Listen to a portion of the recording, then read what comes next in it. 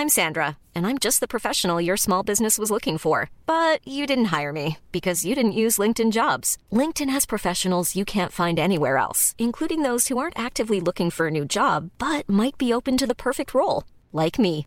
In a given month, over 70% of LinkedIn users don't visit other leading job sites. So if you're not looking on LinkedIn, you'll miss out on great candidates like Sandra. Start hiring professionals like a professional. Post your free job on linkedin.com/people today.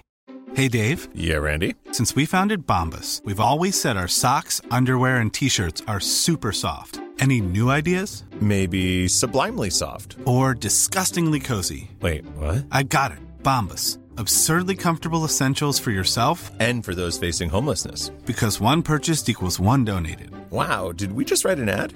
Yes. Bombas. Big comfort for everyone. Go to bombas.com/ACAST and use code ACAST for 20% off your first purchase.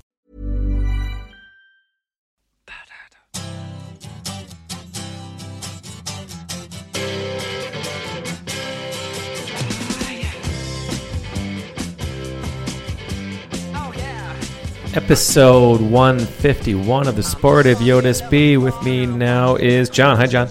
Hi, Brandon. How you doing? Oh, doing all right. So we are missing Stu. We think is going to be late, but here. He'll be present. Stu is a good dad, so he's not going to be here for a little while. He's tardy, and Clarence is out for the night. He is not on paid time off anymore. He has used it all up by March. He's on unpaid time off now. Yep. He is on unpaid leave, I'm afraid. He's pretty soon going to have to be like a special guest appearance by Clarence Swamptown rather than one of the co-hosts, I think. Let's not say that.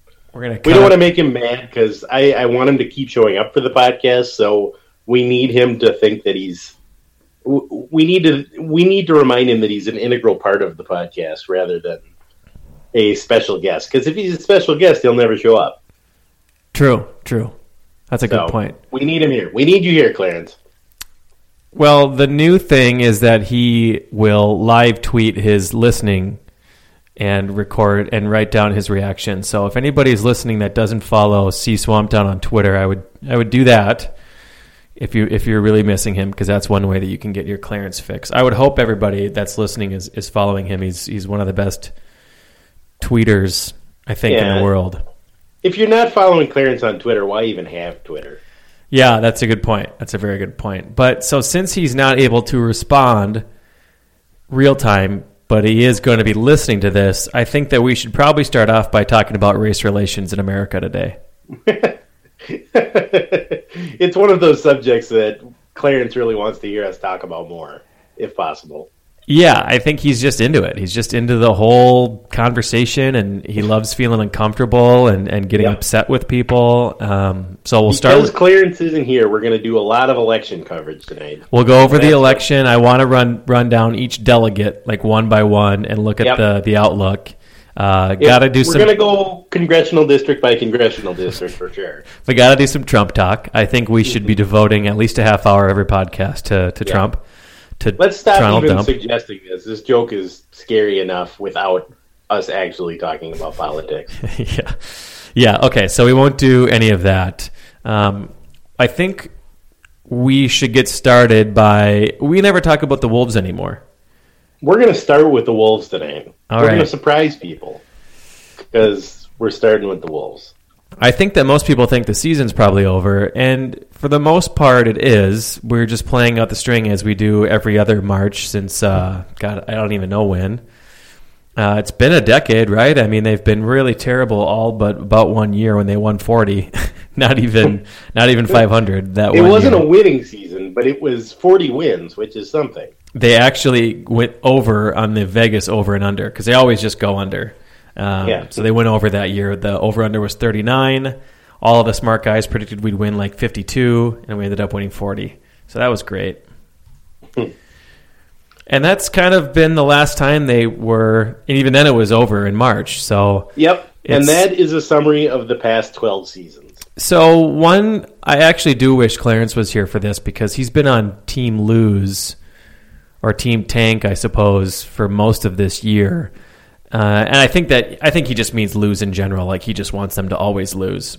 Not for a strategy like a fan, because he's not really a fan, but he does have one good point, which is if you're going to lose, and the Timberwolves are going to lose, you might as well lose as much as you possibly can and get the highest possible draft pick you can.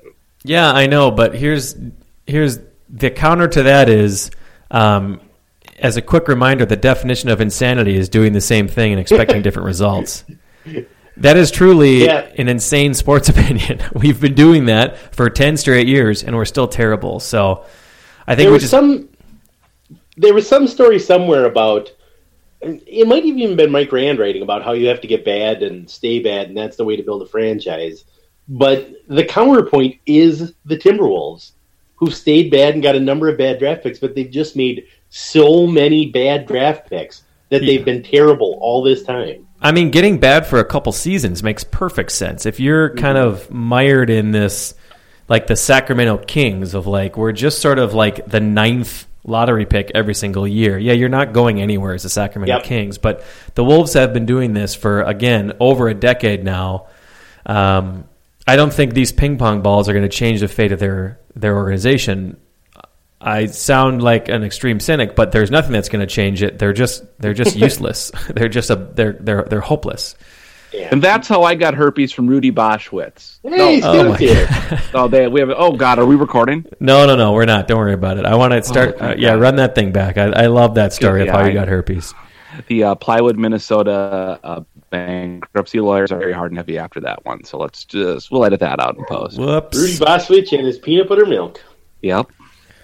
So, hey, guys, what did I miss? You missed nothing. We've been nothing. talking Wolves, too.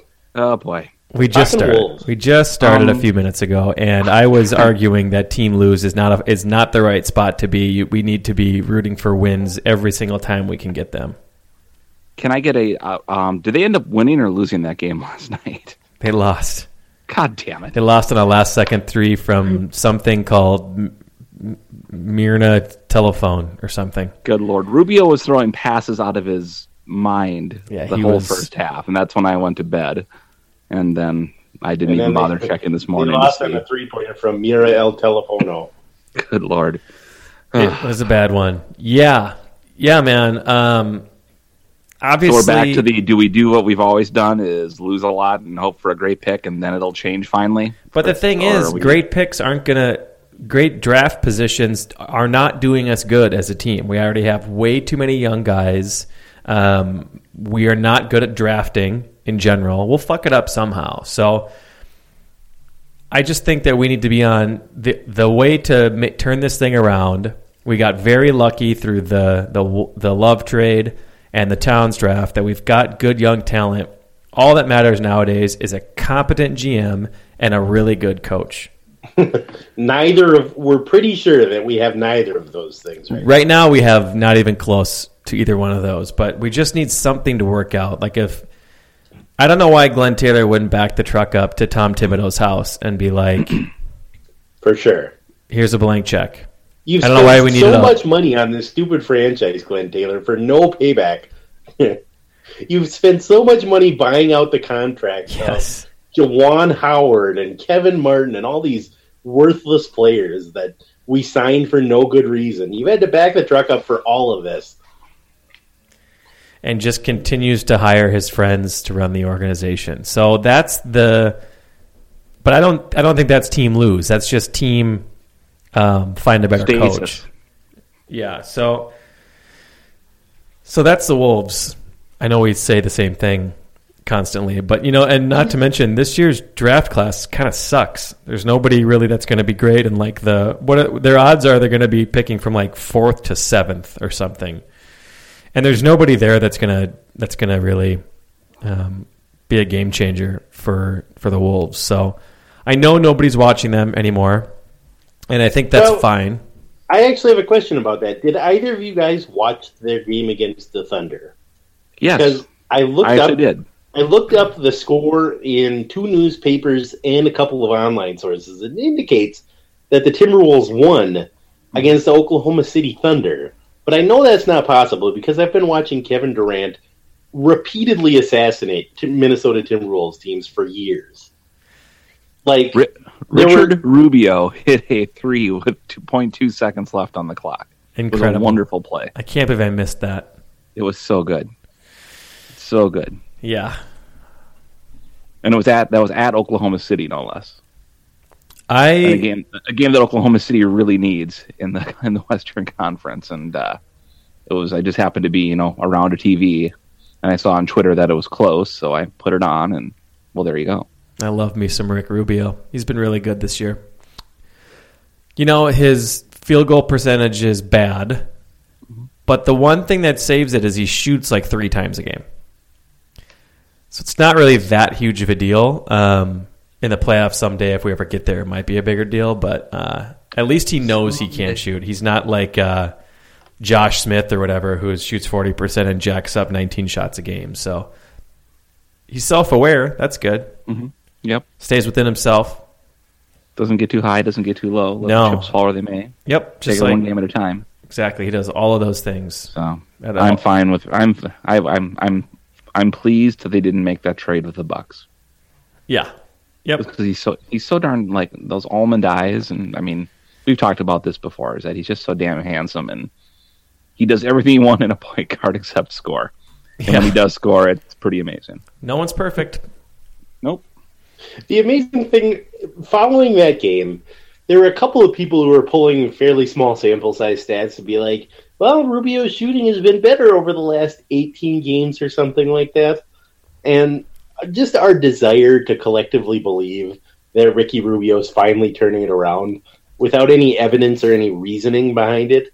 It's touching because I feel that way too. If he hits a 3-pointer in a game I'm watching, I'm like, well, maybe this is the start of it. Yep. Because I just want him to succeed so badly. I am with you, and I think that there's enough evidence, though, of other guys who were terrible shooters that figured it out. And like Kawhi Leonard was a really bad shooter. He's amazing now.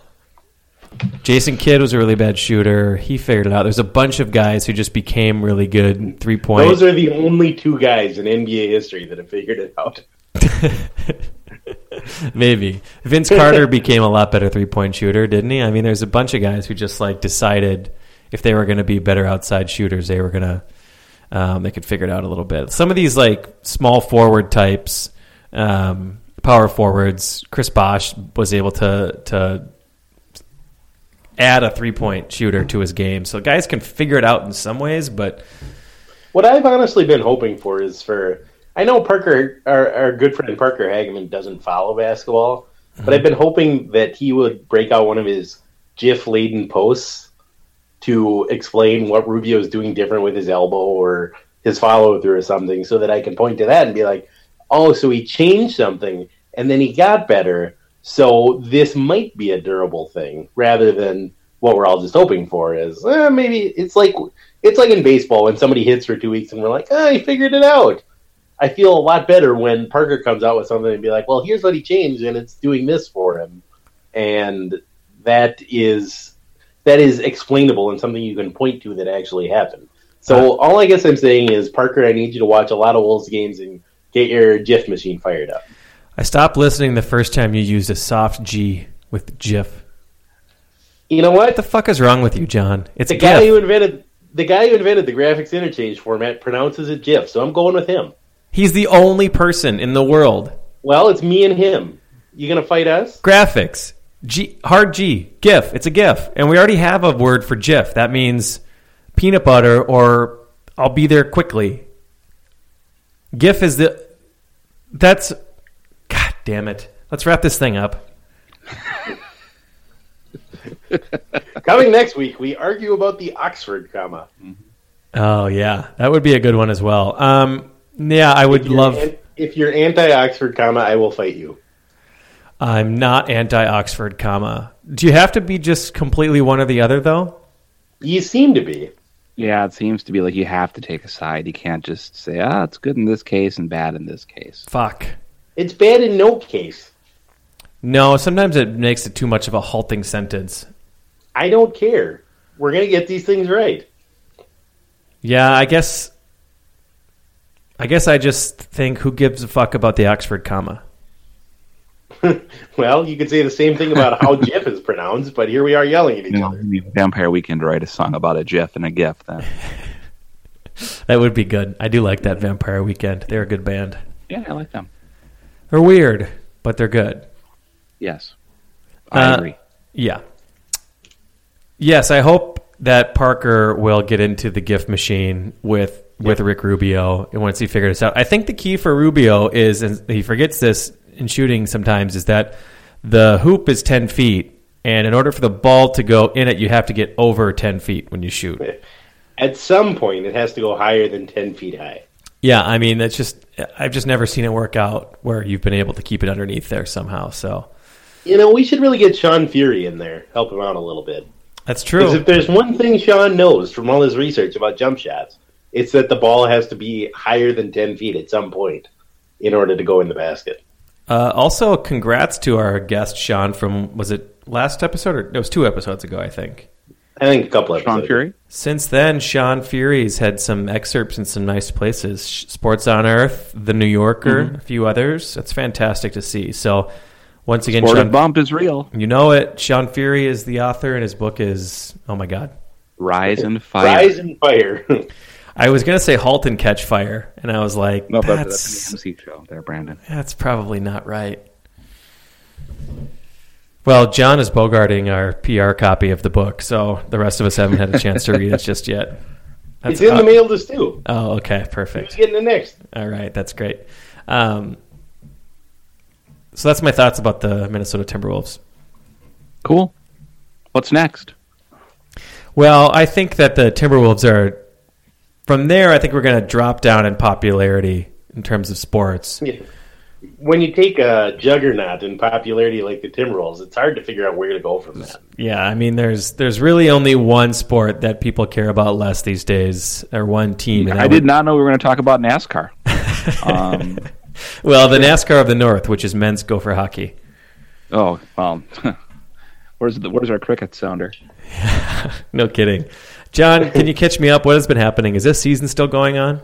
The Gophers, for the 5th straight year, won the conference title. That's 5 conference titles in a row, except the last 3 were the Big Ten, so nobody gives a crap about those. God, that fucking sucks.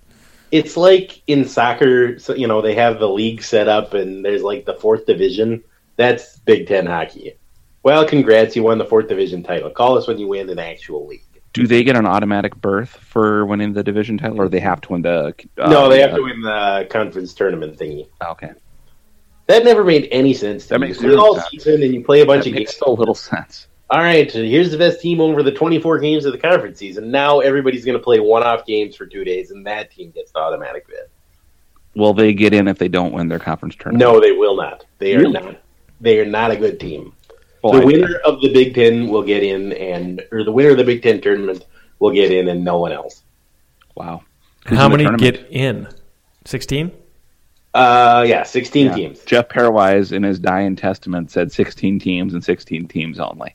It used to be 12 when I was a kid. Those were the days. Yeah, he got a little softer as he aged. There's 16 teams that are going to make it to the tournament, and there's only going to be one from the Big Ten? Yeah. There's like 28 teams in Division I hockey. How the fuck is that possible? Where are these other 15 teams coming from? You might say that's almost not possible. It is got to be close. I mean, the math is really in against. You look at it and you say, all right, in college hockey, 6 of the 8 biggest universities that play college hockey are all in one conference. Now, when you look at the size of the university, you can go by pretty much any measure. You can go by the number of students or faculty size or whatever you want to go by, but you're going to end up with those being 6 out of probably the biggest 8.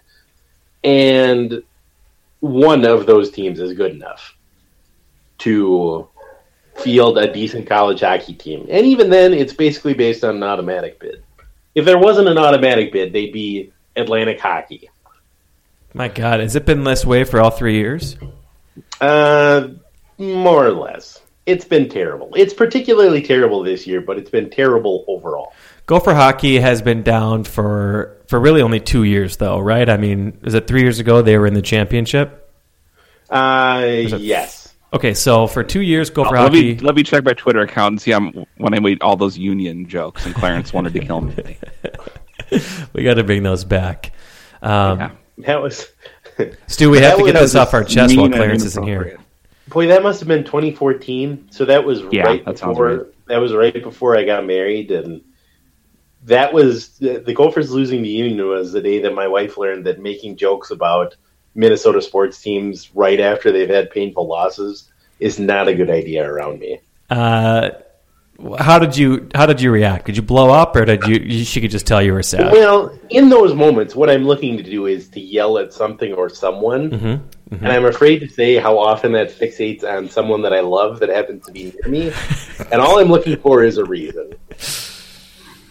And so the less said the better, but after that, we've sort of had an unspoken pact that I'm just not going to say anything. She's just not going to say anything. Were you ashamed of your behavior?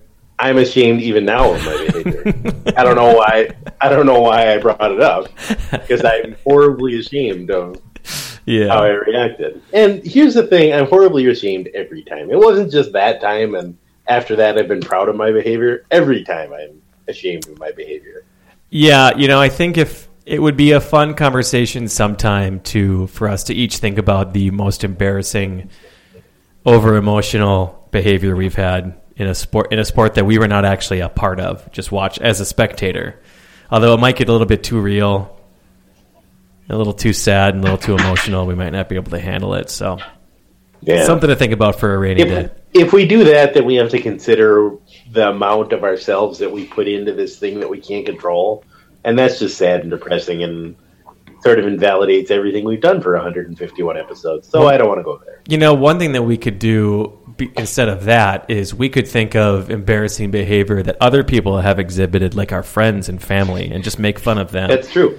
Because we could tell some really good Michael Rand stories. I imagine a bunch of other friends as well. So maybe that's our rainy day. Yeah, you're right. I like this idea better. We're going to take our own shame and redirect it to shame others instead. Yeah, because then we could have Mike back on here to tell his Malik Rose story, one of my favorites.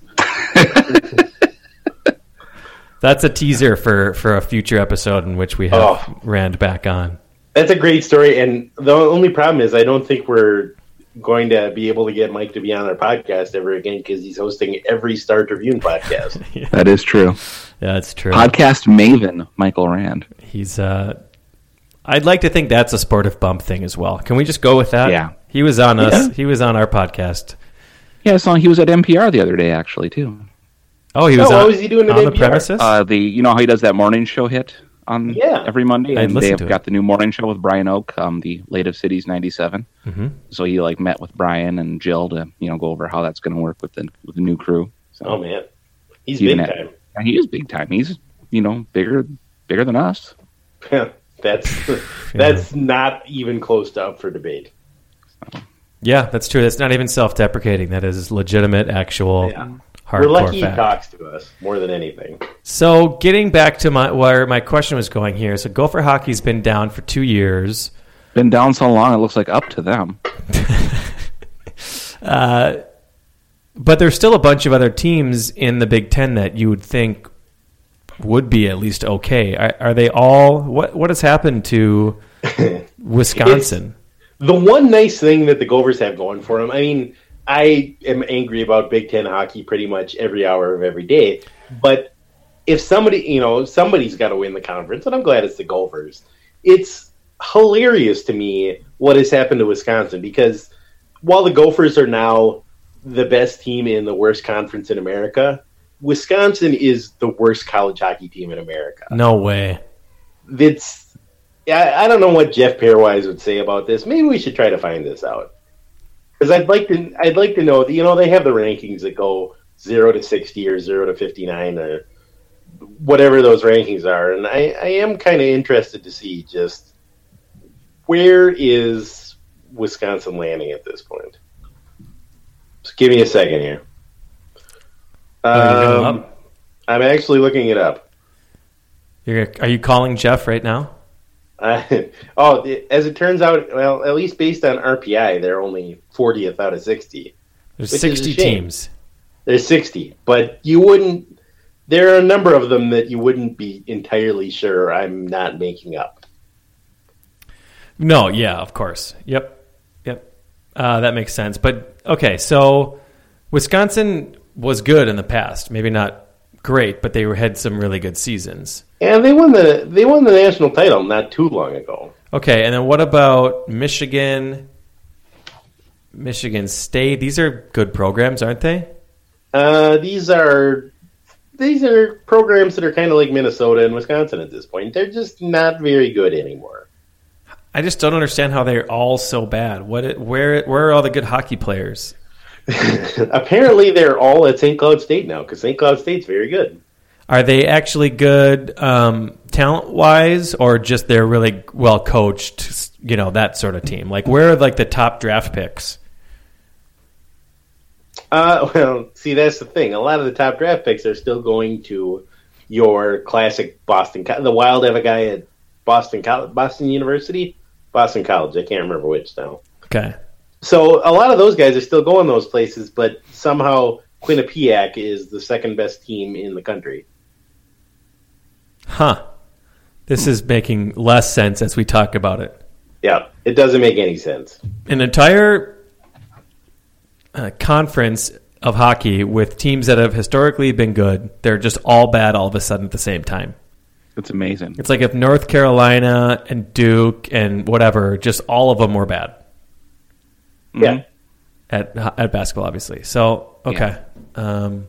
It's like that one year that North Carolina was terrible and North Carolina State was terrible at basketball, and every other team in North Carolina except Davidson was awesome when Steph Curry was there. Okay. Yeah, it's obviously for those of us on the outside looking in who happen to root for a bunch of state school drunks, it's kind of fun. Sure. Awesome, but we don't really like to put it out there too much for fear of getting yelled at by partisans and people with a lot of anger. That's exactly how that goes.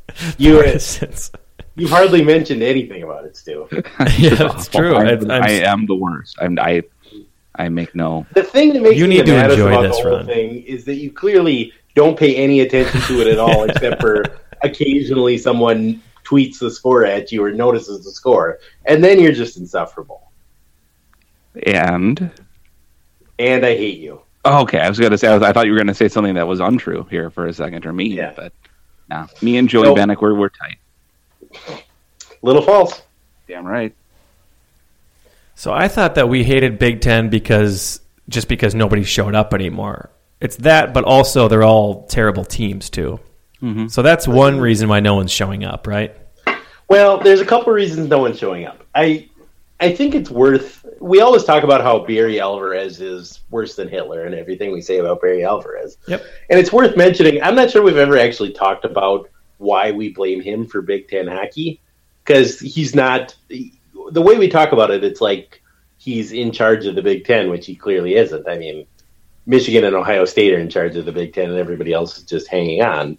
But Alvarez, who is the athletic director of Wisconsin and the former football coach at Wisconsin, pushed for years for Big Ten hockey to be a thing because back in the day, the Gophers and Wisconsin and Michigan State around Thanksgiving weekend would always play a series called the College Hockey Showcase, where either Michigan and Michigan State would come and play Minnesota one night and Wisconsin the next night and vice versa, or the Gophers and Wisconsin would go out there, and they would alternate every year. And it was really kind of a fun thing because they played once a year, and also all of those teams were generally good. And so it was a pretty good yardstick of the Gophers would play a lot of non-conference games, and maybe they'd win all of their non-conference games, and then they'd come around to Thanksgiving, and you'd sort of find out how good their team actually was because they'd be playing against Michigan State, and if they went to Ann Arbor and East Lansing and won both games, you'd think, well, they actually might have something this year. They're actually a pretty good team. So that was a fun thing, and Alvarez, in the manner of Gary Bettman and the rest of the idiots who run the NHL, thought, if this small thing that everybody likes is fun, then what we really need is nothing but that. That'll be way more fun than the years-long traditional rivalries and the local rivalries that the WCHA and the state of Minnesota have. Instead of that, why don't we develop even more Big Ten hockey with two schools in Ohio State and Penn State that couldn't give a crap less about hockey? And so the unbelievable thing was, I think we mentioned a couple weeks ago, there was an interview with the Big Ten commissioner, or the Big Ten hockey commissioner, who just is a clueless moron, just the most clueless person about why anybody's mad about the Big Ten. And one of the things that I'm pretty sure was him that floated in this interview was, well, we've been thinking about adding an affiliate member. We added Johns Hopkins for men's lacrosse. Johns Hopkins is a longtime power in men's lacrosse. We added them as an affiliate member for men's lacrosse. So we've been thinking about adding Arizona State as an affiliate member for men's hockey. Arizona State has had a varsity program for a year. And they play on rollerblades. They played in St. Cloud this year. And they sold beer at the game. It was awesome from what I heard. Arizona State is the second worst team in college hockey. They are 3-22 this year. Well, my God! Sorry that they're trying to grow the sport and that this team sucks. I'm sorry. We might need to do a "What would St. Cloud State do," John, from now on with hockey. We'd pour more concrete, and then hang a banner for a third place finish in a holiday tournament. I believe. I'm pre-conceding the slams I'm going to get from John and Clarence. Clarence is not going to let up on that. Let's go to the board. Ding! Stu's answer is correct. Clarence has already pressed pause and is screaming at you. For a third place in a holiday tournament. Well, let's move on to our next question. Who did Herb Brooks love more?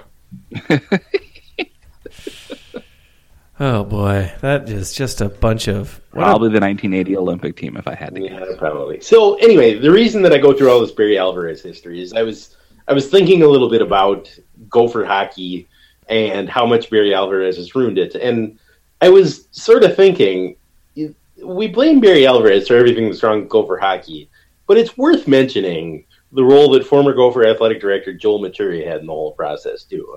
Because while Alvarez was the one pushing for it, Maturi was there. He was complicit in the whole thing. He didn't stand up and punch Alvarez in the face or make anything happen. He just said, well, he did his whole Joel Maturi, aw shucks, Iron Range boy thing, where he was like, well, we're hoping to play the St. Cloud States and the other teams pretty often, and we're hoping to play North Dakota every so often, as if the playing 2 games a year against these teams, or as the case has been, 1 game a year against these teams, is enough to replace the rivalry of playing them every week in the conference. So he went along with it. He didn't start it, but he went along with it. And the one thing that Alvarez didn't have anything to do with was Maturi was the guy who was at the university when they started the disastrous ticket reseating thing. Basically what happened, it used to be you had to make a donation to the scholarship fund to get decent Gopher hockey tickets for a lot of the arena. But they also had a lot of season ticket holders who were sprinkled in there that had been season ticket holders since they were back in they were back in what was then called Williams Arena Ice Arena instead of Mariucci, before they even renamed it after John Mariucci. So you had all of those people, and they were sort of the counterweight to all of the corporate people who never showed up for games. Then they did the whole reseating thing, where they basically said, all right, the more money you give us, the better seats you're getting. And that just sucked the life out of the whole arena. They added more donations because that's something the Gopher ticket office has been doing for every sport, not just hockey, but they're doing it for football too. Every year now they're jacking up the donation levels for all the seats. I think because someone in the ticket office figured, you know what? If we sell 50,000 tickets, all of which cost $1,000, if we sell half that many at $2,000, we get the same amount of revenue and we can sell the rest a single game. It doesn't matter if we push out the people who are our most diehard fans and the only people who stuck with us when we were absolutely terrible, because we don't care about that.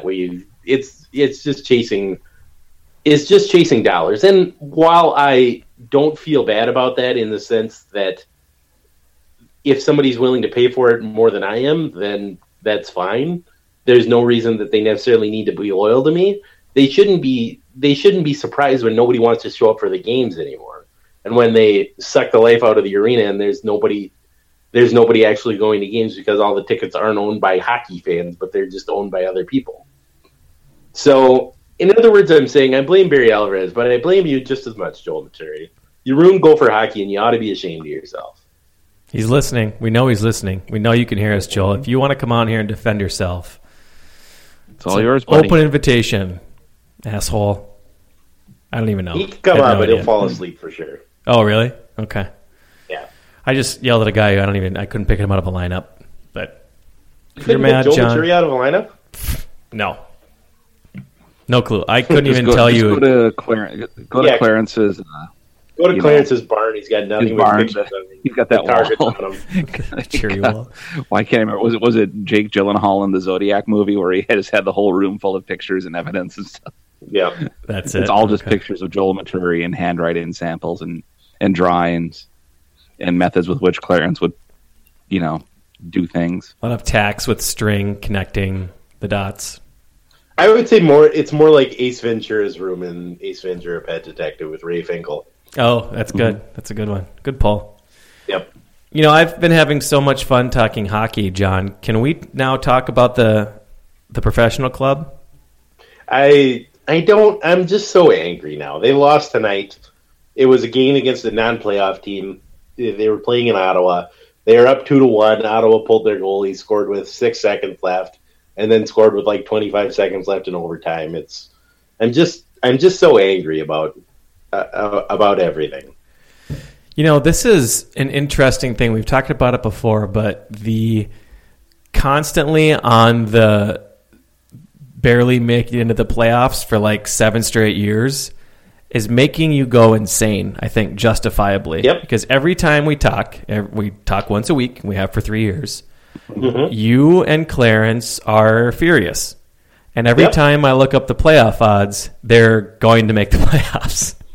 But it's just got to be so frustrating because they're just there constantly, and that's no place to be in sports. I've given up so much for the Wild. I've given up so much time, so much money. The other year when they were playing the Avalanche in the playoffs, they were losing in the third period, and so I made a deal with God that if the Wild came back and won, that I would no longer say awful things about Mike Rand's mom or Rocket's mom. And they did come back and win. But sometimes I question whether it was worth it. I don't think it was, man. It was a bad deal. You got hosed, even though it was your idea. Yeah. Nobody pushed me into that. Yeah. That was very much like betting with Clarence. Yeah. Where you're arguing with him and you get so mad, and pretty soon you're like, you know what? If the Wild lose tonight, I will leave town. Yep. But if they win, I get to stay. Yeah, but if they win, all right, you lose nothing. Yeah. Yeah, it doesn't make any sense. But so what's going to happen? They're going to make the playoffs potentially, and they're just going to get beat in the first round. Yeah, potentially they'll play Dallas in the first round of the playoffs, and the state is never happy. The state of Minnesota is never happy when the Wild lose in the playoffs. But I can't imagine how badly they'll want to burn everything if they lose to Dallas in the playoffs. Right, yeah, and they will, most likely, right? What are the odds that they beat Dallas in a playoff series? 20%? Maybe not that good. Wow, even less than that. Okay, so let's just look into our future, into our crystal ball. Not our future ball, that's not a thing. Yep. A crystal ball, and we saw the Wild just barely squeaked into the playoffs and got manhandled by the Stars in 5 games or something. What happens after that? Do they blow it up? Have they been an 8 seed or 7 seed or whatever for so many years that they're like, this isn't working anymore? Or that, because to me that seems like a very ruthless, non-Minnesotan way to do. We would never do that with our other sport. The Twins would never do that. The Wolves would never do that. The Vikings, football is just a weird thing. But do you think the Wild have the guts to blow it up? It would be a good time to blow it up, but they have no ability to blow it up. Okay. You know what I mean? They have so many long-term contracts that no one would be willing to take off their hands Right. that they have no method of blowing it up. They There's have 7 sports- Joe Mauers, is what you're saying. Sports Yeah, purgatory. exactly. 7 Joe Mauer contracts. They gave out 7 Joe Mauer contracts, and now they're done for. Because Yeah. it's not like the NFL where you just get to cut whoever you want. Right. It must be amazing to be an NFL GM where you're like, you know what, that guy didn't play very well last year. I'm going to cut the $45 million that I gave him on his contract. Well, how about especially if you're a new GM coming into town? Yeah. Like, fuck these guys. They're all gone. Yep. Wait, they have no guaranteed money attached to their contract? Forget it. Clean house. Yep. So easy to turn over an NFL team. You just cut anybody who's not good, unless you're Rick Spielman, in which case you just continue picking up their options for no reason. We're getting the band back together, guys. Yikes. But that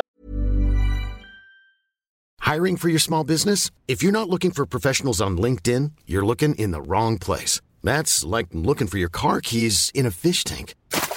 LinkedIn helps you hire professionals you can't find anywhere else, even those who aren't actively searching for a new job but might be open to the perfect role. In a given month, over 70% of LinkedIn users don't even visit other leading job sites. So start looking in the right place. With LinkedIn, you can hire professionals like a professional. Post your free job on linkedin.com/people today. Since 2013, Bombas has donated over 100 million socks, underwear, and T-shirts to those facing homelessness. If we counted those on air, this ad would last over 1,157 days. But if we counted the time it takes to make a donation possible, it would take just a few clicks. Because every time you make a purchase, Bombas donates an item to someone who needs it. Go to bombas.com/ACAST and use code ACAST for 20% off your first purchase. That's bombas.com/ACAST, code ACAST. that comes later in the show. So the question that I sort of had about the Wild is, and since Clarence isn't here, it's a little bit harder to talk about it. No. Ask us. I just can't. Ask Stu and I. I can't. Is there any way that Chuck Fletcher can keep his job? I mean, he's got. You can list off all of his terrible moves, whether it's the long-term contracts we just mentioned that he gave to everybody, or a couple of bad coaching hires that, Todd Richards was his guy, didn't turn out. Mike Yeo was his guy, that didn't turn out. It's been a few years now, but I'm pretty much everybody in town still mad about the time he traded Nick Leddy, who was from Eden Prairie and was one of us, for Cam Barker, who was the worst Blackhawks draft pick ever.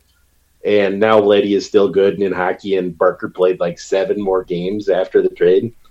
It was just the worst, stupidest, most short-sighted trade ever. That was one of them that was stupid the second it happened, right? Yep. It was stupid immediately. Why give up one of your best prospects for a guy that it wasn't even like, well, he just needs a change of scenery. He's not getting along with the coaching staff.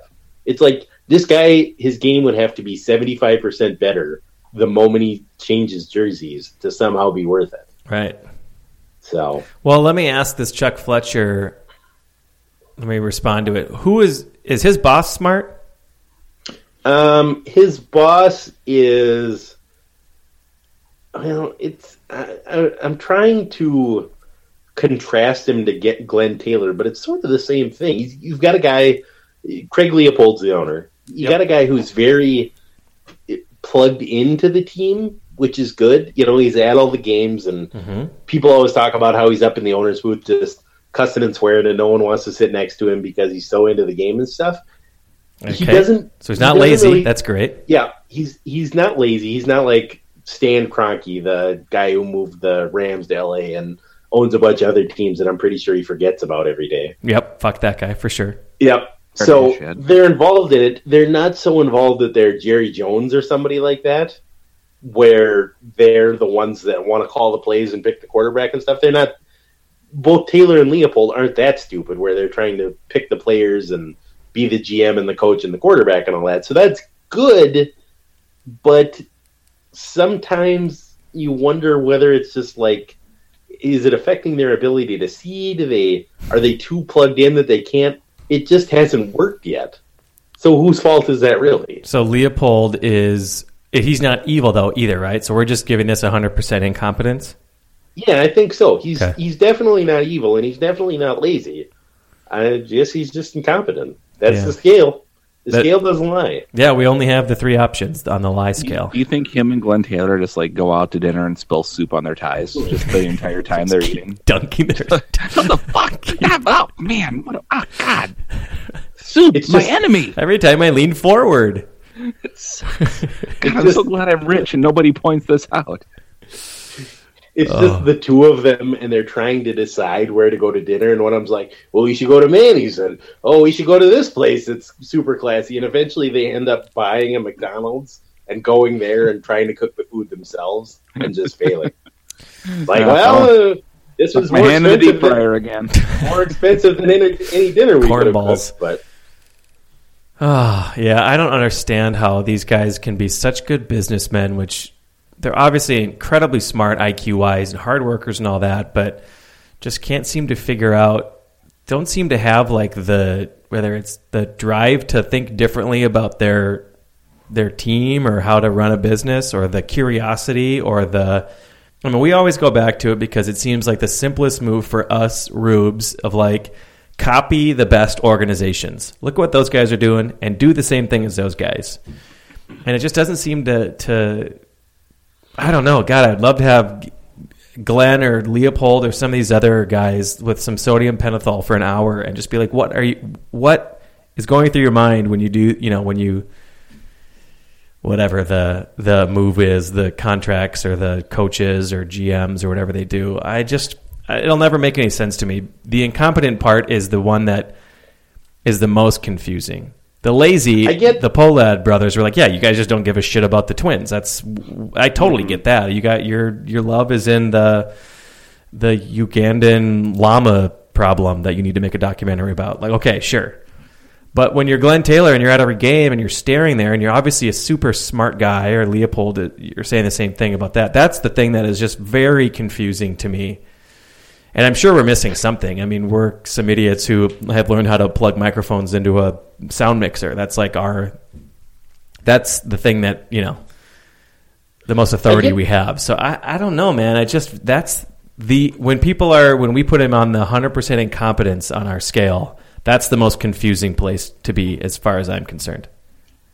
I do get the sense that there's one difference, and that Taylor tends to just hire his buddies, like the guys that he knows. It's like, I met that guy at a thing. He can probably do it, right? Yeah, I guess. But how is he a good businessman if that's his point of view? You would never do that for your work, right? Whereas Leopold is kind of, he's sort of the owner you'd want as part of a business, in that he found a guy who was up and coming, and he got him to run his franchise. I'm talking about Chuck Fletcher here. Yep. He gave him a lot of leeway to hire his own guys and to do things the way he wanted, and he gave him the resources. They always have one of the league's highest payrolls, and they always spend near the cap. He's always been willing to give them the resources to succeed and the leeway to have some time to succeed.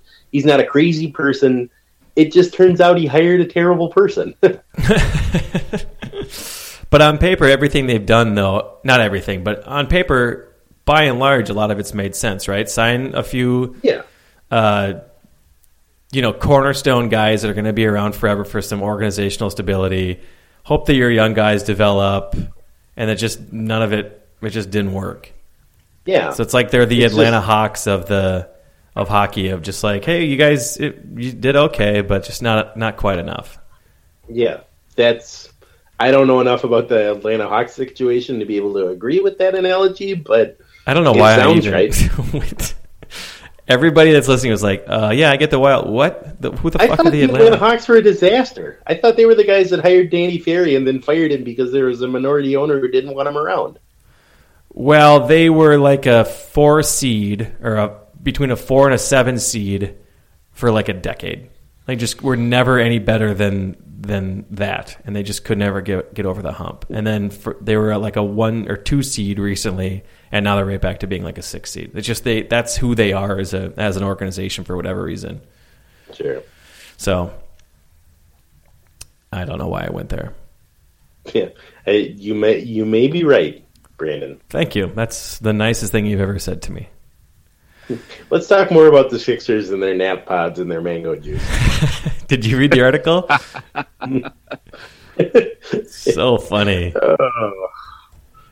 I was so angry with you for so long for pretending that you had a different team, and now I just feel bad for you. It was so funny because the entire time, the only two thoughts running through my head were, I totally am buying into this, and I'm never going to hear the end of it. It was probably just like the first time that Clarence tweeted you about freezing jeans in the freezer to clean them, rather than putting them in the washing machine. Where you were like, you know what? That actually makes sense, and also for some reason, this is going to follow me to my grave. I know. Well, just because everybody, obviously, of our friends loves taking things out of context more than anything. That's a reason to etcha, man. Of course, it's how we roll. Taking things out of context is what we do. So, yeah, and I posted a photo on Instagram a couple weeks ago of my son had a disgusting blowout. Like, he shit the shit photo so much it went into his hair. Yep. Like shit in his hair. Clean that up. And of course, within 3 seconds of posting, one of our friends, I don't even remember who it was at this point because everybody chimes in, was like, just throw him in the freezer. He'll be fine. And I'm always like, that's not what it means. God damn it. It's not for stains, fuckers. So every time something happens, something mess or dirt or rain or whatever, just put them in the freezer, you fucking assholes. Oh God, it's an intro. I think so. We made our, for those who weren't around years ago, John and I made a bet of who would have the most wins in the next 5 years, the Sixers or the Timberwolves. And I think, John, was this right when the Wolves had gotten Andrew Wiggins or right beforehand? So this was pre-Towns, so it made a little bit more sense then. You probably wouldn't make the bet. I probably wouldn't make the bet now. Yeah. I think it was right at the start of last year. You were pretty high. It was at the point where the Sixers were legitimately trading everyone who had any sort of basketball talent to get them off the roster and had like 3 insurance salesmen on their roster. Yep. And you were talking about how you were completely bought in, and I was still furious about the idea that you had a second team. Yep. So you're never gonna get over that. At that point, I proposed this bet that because your contention was that the Sixers were doing things the right way, and Sam Hinkie was a genius for trying to win -5 games in a year. Yeah, that's exactly my point. You fucking son of a... Again.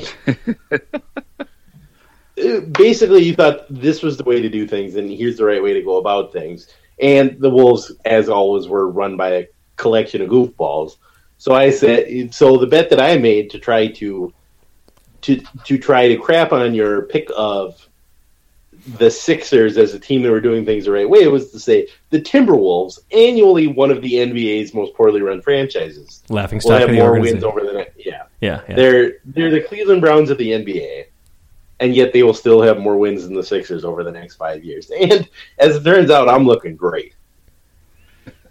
Yeah. What are you up, 11 now? 10? Something like that. It's not a lot, but you got to say that I'm the favorite. For Sixers are winning about 8 games a year right now, so it's not good. But it's an interesting thing, though, because whether you buy into the specifics of the napping pods and the mango juice, the point, though, overall was the Sixers, and what I think is undeniable, is that they are working their fucking asses off trying to find some competitive advantage, an edge somewhere, whether it's in what they're doing with sports science, is world-renowned people that they've hired, or managing their salary cap, or what have you. Like, they've made a million mistakes, but my point of view was, in 5 years, the team that's working that hard to try to find that edge, they have to be better than the collection of idiots playing golf with Taylor and jamming their thumbs up their asses. But I'm going to be wrong, because in basketball, it really just takes 1 or 2 guys to work out. I mean, there's not a few... I mean, I don't think we understand that the only reason that the Wolves have Towns and the Sixers don't is luck. I mean, we just got lucky. We were bad in the right year and won the lottery in the right year for Towns to be around. So that's why I'm probably going to be wrong, because I did it in the wrong sport. But I just find that stuff. And again, the napping pods and the mango juice are the two most ridiculous examples in that article that I could find. So I had to make sure I was teasing myself just to kind of head it off at the pass. But they are doing incredible hard work. Again, it'll be interesting to see how this all works out. But they are thinking and working hard. So I just find that interesting. And one similar thing that I was reading this past week or two, and I don't know if you guys have there was an article on the Houston Astros. Their front office is basically the Sixers of baseball. They fired everybody like 6 years ago and stripped everything down. And they started thinking a lot differently about baseball, which is hard because baseball is already really mature with some of these analytics. But this article I read was they can measure how a spin rate of off-speed pitches, and they found guys who didn't have very good ERA. They were just shitty, like, waiver guys. But if they had really, really good spin rates on certain off-speed pitches, they picked them up and figured, okay, well, this guy knows how to get good spin on his pitches. We'll be able to figure out whether it's just arm slot or whatever else, how to make him into good pitchers, and they found some really good players. So I think that's the sort of edge that I think is super exciting to me, to just sort of how to think differently about these sports. And it just picked the wrong sport, the wrong data wonks. The amazing thing about stuff like that is that everybody doesn't think of that stuff. Like, even when you go back to like Moneyball, the idea that instead of just having an old guy with bad eyesight go and sit and watch this guy and be like, yep, he's got what it takes, that instead of trusting that, you could trust actual numbers on a piece of paper. They were like, well, I know this guy looks terrible, but he actually hit 375 last year. In just doing that instead of being like, well, he's actually kind of fat, and we don't like fat people. Yeah. So we're not going to draft that guy. That was where baseball was at that point. And so now, instead of being like, you know what, instead of having this guy just sit behind home plate looking at the program and fiddling with a radar gun, instead we'll actually try to measure some of these things and say, you know what, these things are important. It's important how hard you can throw and how much you can spin your breaking pitches. So we're just going to go ahead and measure those and try to find people who are good at those things instead of, he's a competitor out there. He's a bulldog on the mound. He screamed at the manager when he tried to take him out. Well, I think, and a lot of it too is not just like who can read the Excel spreadsheet the best. It's more about being just, again, I think it all comes down to hard work and just being kind of clever thinkers in general. Because we told the story before. I was reading some article, and I don't know if it was ever proved out with a quote or anything, but in some of the owners or general manager baseball meetings a couple years ago, there was some complaints from a lot of the guys that the strike zone had gotten too low. And so the theory was that the umpires were going to decide not to call the low strike anymore. So Billy Beane went and found guys who were really good at hitting high pitches, thinking that there was going to be more of those called this year, and that was going to be his competitive edge. It doesn't take an Excel spreadsheet or some weird analytics to do that. He just came back from those owners' meetings or whatever and was like, if that works out and those pitches aren't going to be called anymore and these guys lay off them, I'm going to have an edge doing that. And that, to me, that is nothing but hard work. So I always tend to like teams who are just clearly working their asses off trying to think differently. All that said, the Sixers have 7 wins this year. So, yeah. All that said, the Sixers are terrible. Yeah, exactly. The important thing to note here is that I'm ahead in this bet. Hey, I have a segue. Oh, good. Segue? Yeah, I got a segue. The GIF? Sorry. Okay, so one theory that other teams they've been taking advantage of for a while now is let's find failed starting pitchers who threw pretty hard and then put them in our bullpen, and then they're going to throw 1 million miles an hour and then become dominant. Like, that's been a theory that some teams have taken advantage of, which is really smart. So I think, and I'm giving them a lot of benefit of the doubt here, is it possible that the Vikings are trying to do that with shitty tackles, turn them into really good guards with all these tackles they're signing? That's not a way of doing things. Fuck. All right, that was my only theory, John, because on the agenda you asked, why are they signing so many tackles? I think guard is easier than tackle. I thought that's what I had heard before. So then they would just take their shitty tackles and move them into guard, and then maybe Matt Khalil would be like a great left guard. Left guard, it's nicknamed the pizza tackle in a lot of handbooks and stuff. The what? The pizza tackle. That's insane. He has a pizza franchise in Maple Grove. Oh, the pizza tackle. You son of a bitch. Oh, God. Yeah, that was a reach anyway, so that probably deserved that kind of, like, what the fuck are you doing? So that's okay. I'm fine with that.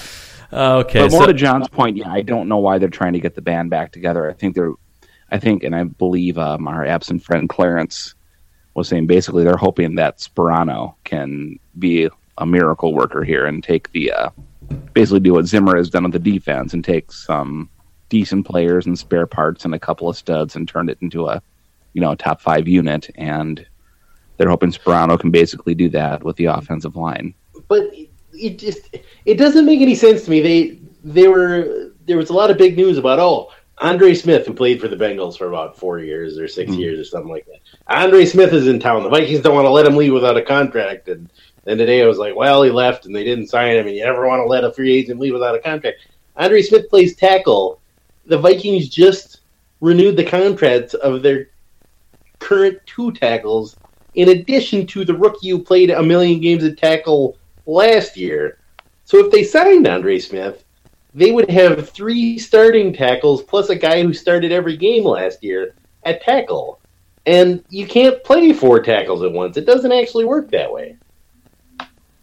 Well, I mean, some people have a dream, John, yep. And that's the 4 tackle offense. And hey, we're not talking about Big Ten football here.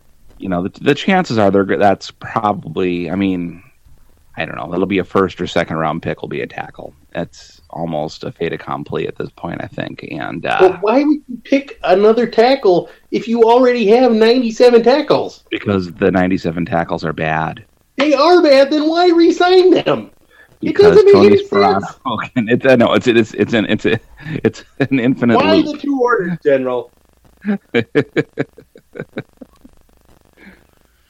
Are you sure Clemmings isn't going to... some of these guys are moving, aren't they? Well, Clemmings was a defensive tackle until the year before last. Yep. Then he played 1 year at offensive tackle. Then Rick Spielman, being the noted genius that he wants us all to know that he is, drafted him as an offensive tackle, because what you want is a guy that's played tackle for 1 year in his entire life. And I think it's noted to mention that Spielman didn't do any of what he's doing right now last year, which is why they had to start a guy who had 11 games of experience on offense as a tackle the entire year. It's not surprising TJ Clemmings was terrible. They wasted a draft pick on a guy who wasn't ready to play right away. And that's what's going to happen to you. That's Rick Spielman's fault that Clemmings had to play every game last year. Not that Lodeholt got hurt. It's a guy that didn't get any depth on the offensive line. So this year, he's trying to sign everybody for depth. He's just... Ditch to ditch. Is that the way to run an organization? Yep. I can't remember. And, normally I just accept this as the cost of doing business when you're a Vikings fan and Rick Spielman is your GM. He's going to make 49 moves, 48 of which make little to no sense. Yep. But the problem is, you look at the Vikings now, and it's like they actually have a pretty good team. Yeah. With some judicious moves and some good drafts and stuff, they might actually be a contender next year. And they're not going to be because Rick Spielman doesn't know how many tackles are on a football team. But I think if his point of view is defense is good, and Zimmer is saying, we're going to pick up a couple guys here and there, but overall I like the guys we have. You have your quarterback, then why wouldn't you just put most of your effort into just getting a bunch of offensive linemen and see how it shakes out? And again, that's fine. I'm all in favor of getting better offensive linemen. Oh, but not more bad ones. Quantity over quality, my man. I didn't want them to cut Khalil. I wanted them to put him in the space shuttle and fire him into space so he could never hurt us again. So keeping him around just makes no sense because he's still in a position to play left tackle for the Vikings. And that's the worst possible thing that could happen. I'm still going with my starter reliever theory. I don't care if that doesn't make sense. I'm going with it. Sign a left tackle stud and move Khalil to left guard. Yeah. Load Holt to center. Sumo wrestlers, one of whom is bound to be a good offensive tackle. Clemmings to tight end. I would like to see TK Clemmings play tight end. That would be enjoyable. Mike Harris, just pick your fucking spot. Go play safety. Yep. You got to beat out Andy Sendejo. Mike Harris, you're a new fullback. Get back there. Yep, give it a whirl. We just need talent. BPA. We'll figure out where to put them later. No, I have no idea what they're doing and what they're thinking, and I don't know, man. Sperano has been an offensive line coach for a few years, right? So that's somewhat his specialty. I know he was, for a minute, like a head coach for some reason and was bad at it, but that's okay if he was a bad head coach because doesn't need to be a head coach anymore. Whatever experience he thinks he got is useless now. Yep. It's back to offensive line for him. So that's good. Yep. That's enough yelling about the Vikings. You want to be done? My blood pressure's going up. Too much. Okay. We're like 8 months away from the draft still. There was there was Vikings news today, wasn't there? I think Wallace got signed by the Baltimore Ravens, and the Vikings re-signed my brother Terrence, Terry Newman, to a 1-year deal. So there was some actual news today instead of offensive line moves. The news from Wallace signing was that he said something like, "I had to go someplace different. I need a decent quarterback," or something like that, blaming Teddy. Yeah, get in line. Huh. You'll be sorry. Yep. That'll, yeah. They'll all be sorry. They'll all be sorry. That's, you don't speak ill of Teddy around here. That's, No. Except for about 40% of Minneapolitans who think, that when you're on your offensive line tries to get you killed all year, it's your fault. But that's okay. Blaming the victim. That's what okay. Vikings. That's okay. Yep. Yet another one. Yep. Get in line. Okay, so Stu, do you have anything you can explain to us this week? Well, I think we have to I have a thing that I wish you guys could explain to me, since I know you're both shoe guys, especially Brandon. Hello. Fashion icon. Yep. Brandon Broxy. That's me. I took my daughter to physical therapy yesterday. Mm-hmm. She's got like a bum wheel from dancing, so she had like orthotics in one of her shoes. Mm-hmm. And she has Nikes. And the physical therapist looked at her shoes, said, "Oh yeah, well this is, for a brand like Nikes, they aren't really good for this type of foot problem. You want to get like a Saucony or something like that." Pardon? And, brand like what? And I looked, and he goes, "Yeah, Nikes are they're not known for, if you've got like this overpronated foot, it's it's just not a thing that Nikes are good at addressing." And he literally said it like 7 or 8 more times, and I had to look to see if there was a camera in the room because I thought I was getting punked. Because they knew that I would be the type of person who would like go, "What are you saying Nikes? What? Why?" And tell me more about this guy that was making these orthotics. Was he old? Nope, he would have been probably about 35, 40. 35, 40. There's no reason for him to think that. It's been confirmed for years it's Nike. It's not I've had 2 pieces of feedback about this that would make it okay. One, I had a Twitter mention saying that is actually how it's pronounced in like South America. That's just how Nikes are pronounced. But his last name was Nelson. He's not from South America. He's one of the boys from Brazil, and he's a direct descendant of Hermann Goering. I don't think that's the case. Unlikely at best. Yeah. And the other one was I actually did a whole other podcast this afternoon. I did the TBTL show, which you should download if you want to do it. Oh, yeah, so that's why you were late and you're not. No, I was late because of sign the autographs. Orthotics who was wearing Nikes to school. I get And he said he has heard Nikes used as like a nickname for Nikes before, but he's from Seattle, so maybe that's a Pacific Northwest thing, and maybe that's where the physical therapist was from. Guy's a foot doctor. Maybe he just says it so often, so he's doing like the thing where he shortens the word, like celebration. Yeah, but I mean, like I don't have time to say celebration. Have you ever shortened Nikes to Nikes before? No, I or haven't. Like Adidas to Adidas, or I mean, it's just not a thing. That's it's wrong and it's offensive. Yeah, it's disrespectful. I mean, he did a really good. I want to point out he did a really good job with my daughter's foot. He like diagnosed the problem right away, got the right orthotics, and like her foot has been he just doesn't know how to demonstrably better the last 2 days. So I'm going to let it slide for right now. But I needed to tell other people this because I'm honestly afraid at this point because seems like the center cannot hold. Are you going to see him again? Pardon? Are you ever going to see him again? Yes, because she's in physical therapy for the foot, so she has to like do a re-up here in about a month to see how things are going. So are you comfortable enough just to be like, hey man, why do you keep saying Nike? It's not Nike, man. I'm gonna need to have at least a couple of more visits with him. I mean, he knew my oldest daughter through basketball because he works in the youth basketball around here, so he had actually knew of our family already. So I don't think he would fuck with me like that, but it's pretty. You could play dumb though. It's always a really good way to do it. Is be like, dude, I'm embarrassed. I've been calling them Nikes this whole time, and you're the shoe guy. You must know it's Nikes, and he'll be like, I don't fucking know. His job is feet. So he'll explain how he figured that out. You just play dumb, man. I don't know. It's just honestly, afterwards, I sat in my car and shook like searching. Dave Bartholer, just filled with anger about something.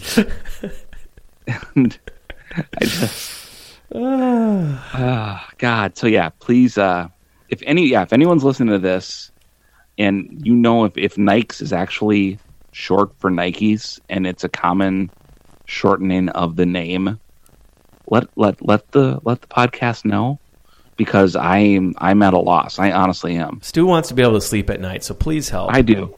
I know somebody on Twitter mentioned that it was like the meow thing from Super Troopers. That was the most likely explanation for this. That him and another physical therapist had some guy had a glass to the door and was just snickering listening to this trying guy. to get the Greater St. Cloud area to say Nikes instead of Nikes. Like, yeah, man, I just said Nike 17 times. Like we send like Michelle Bachmann to Congress, and we call it Chipoltay instead of Chipotle. So I think supposedly, yeah, that's a big one around these parts. So I think there's a chance there is a chance that he's like from like a bigger city, and they're just trying to put one over on the rubes, and I can't blame him for trying because I would do that if I was him. In the past, it's worked plenty of times. Because I am definitely questioning. I am questioning right now. So I know that it's Nike, Stu. I know it is too. Okay, but he works with feet. You gotta play. That's the only way to do it. Is go to the source and be like, dude, I've been thinking about it. You said Nikes. I've always said Nike. I'm so embarrassed. How did you find out that's what it's called? I just don't know, man. I'm at a loss right now. I am at wit's end. I don't know how I'm supposed to go on. I just can't right now. You paid that pain forward too. Like now there's not an emoji to express my emotion right now. I don't know. I just don't know. Anyway, that's what I don't have anything to explain because that has honestly thrown off my personal. I get it. Yeah, my equilibrium is upset at this point. Brandon, do we have a quick Ask Sportive to get to? We do have an Ask Sportive. This is from our friend CC. That's all I know about his name. Yep. If you could redo any Minnesota draft pick, who would it be? So I'd pick. This is a very easy answer. Okay, hold on. Before you answer, you are not allowed to say Flynn Curry. Yes, I am. That's an easy Flynn answer. and Curry is not allowed because that's too easy. I spent a few minutes on it. I've got 3 other options. All right. I think would be interesting. Can we at least all agree that Flynn and Curry is the obvious answer and David Kahn should be in prison? Flynn and Curry is for sure the easiest answer because basketball, it really one player. And David Kahn should be in prison. And he should definitely be in prison. He should be in prison for the corduroy suit I saw him wearing one time. But he should also be in prison for this. Both reasons. Okay, so here are three other ones that could have happened, and who knows what could have been. Number one, instead of drafting Ray Allen, we could have drafted Kobe Bryant. That would have been insane. Okay. Number two, instead of drafting Matt Khalil, we could have drafted old Rusty Wilson. And number three, instead of Kyle Gibson, we could have drafted Mike Trout. That's pretty sad, actually. Those are the three that I think are fairly recently Russell Wilson, the worst. I think he was a fairly well-known commodity at the time, and didn't the Vikings still have Brett Favre at that point? I mean, I'm fully in favor of not drafting Russell Wilson because he went to Wisconsin. Jesus and I don't want Christ, John! I don't want that kind of crap around anyone I know and love. So okay. Yep. So you're going to let that one go because of that. The 1 year he spent in Wisconsin. He was a mercenary. Can you remind me, can we go back to the Kobe thing? I don't remember Kobe being seen as a particularly can't-miss kind of prospect. So I'm not doing like it was obvious at the time, like the Flynn Curry. I'm just saying what would have changed in general. Kobe Bryant was seen as a really talented 18-year-old, so who the hell knows? I mean, he was a 13th pick. And I don't think anybody ever thought that it was a huge reach or a big drop. It was around that time, not very, but somewhat similar to Zach LaVine of like, this guy's got all the tools. There's a million of these guys who haven't worked out. We don't really know what we're going to get from him. And obviously he's been unbelievable. But KG was, this would have been his second year, and Kobe and KG for however long. That would have been unbelievable to see. Instead, we got Marbury, who wanted out. Although Kobe wouldn't have played here, so it just would have been an interesting... There's no way Kobe would have played his entire career in Minnesota. No. Gibson for Trout is the one that I think stings the most because we would have Mike Trout for a really long time. Yep. We've got to... If you could take one back and it wasn't Curry and Flynn, that would be the one to take back. Yeah. We would have ruined Trout somehow, I think. Oh, yeah. I mean, he would be like an opposite field singles hitter. Who is playing like third base or something. He'd be into his 255th game in Rochester. Just a lifer. It's just, we would have ruined it. But, man, Gibson. That's who we got for him instead. And the thing that makes it sting even more is that Gibson was the 22nd pick and Trout was the 25th pick. I mean, they were right next to each other. Yeah. We'd like to take that one back if we could. Yep. So that's bad. That is bad. That's it. That's all we got. Okay. Did you want to talk about NCAA basketball? It's been a bad year, I think. I don't think anybody cares. I have watched 3 games. 2 of them were Oklahoma games with Buddy Hield, who I'm told is not going to be a good pro anyway. But a very fun college player. Yeah. Take that, Buddy Hield. Yeah, buddy, if you want to come on the podcast and we'll give you your moment to talk to us about it. Joel Maturi and Buddy Hield, open invitation for both of you. And any other writers who want their books to become popular. Yes. Yes, exactly. You're all invited. Okay, that'll do it. Let's stop talking and get out of here. Alrighty, let's get some sleep, get some people some Wednesday content. Everybody likes some Wednesday content. Do you guys have an NCAA pick you're really excited about? No. I barely know anybody in the NCAA. I'll do a board, but I'm not, I don't know. Villanova. Never pick Villanova. Xavier. Sure. Not Kansas. Kansas is going to win one of these years, man. They're one seed for like 25 years in a row. Yeah. Yep. Kansas is the pre-tournament favorite for the 19th time in the past 20 years. So I think this is their This is definitely the year Bill Self shakes that label of being a choker. So yeah, that's true. Take that, Bill Self. Yeah. Bill Self, if you want to come on here, you're also invited. Mm-hmm.